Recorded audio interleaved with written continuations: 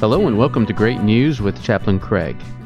I don't know if you remember or have ever seen the movie Romancing the Stone with Michael Douglas and Kathleen Turner, but the combination of adventure and romance and a great storyline made it a favorite for many, including me.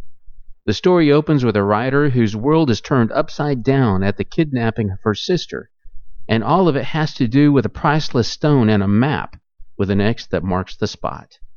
The writer soon happened upon a rugged man just minding his own business and ends up saving her life and gets wrapped up in her quest for her sister and a stone. It turns out she was in possession of a map that pointed to a treasure, a precious stone worth a king's ransom, and yes, there were others who wanted that same stone. As the story progresses, you see the characters believing that what is at the end of this adventure is real. They believe it is there, and they believe it will soon be in their possession. I doubt seriously that without that strong belief that what they were pursuing was real, the quest would have lost steam or died altogether. They were passionate about the stone, and I believe that passion should transfer to the way we pray.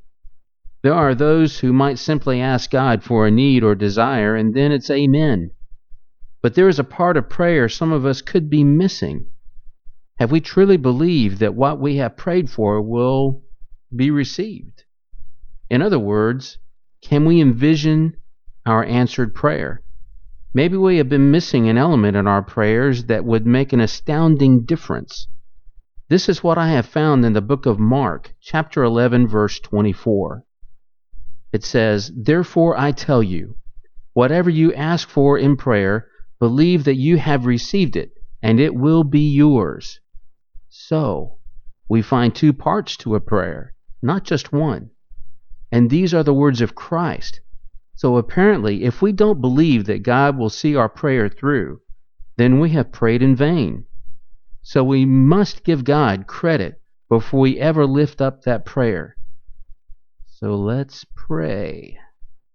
God, as you have been so faithful to me, I can see you carrying me through my days, and I believe you will fulfill this that I ask of you, in the name of Jesus. Amen. You have been listening to Chaplain Craig with Great News, where praying is believing.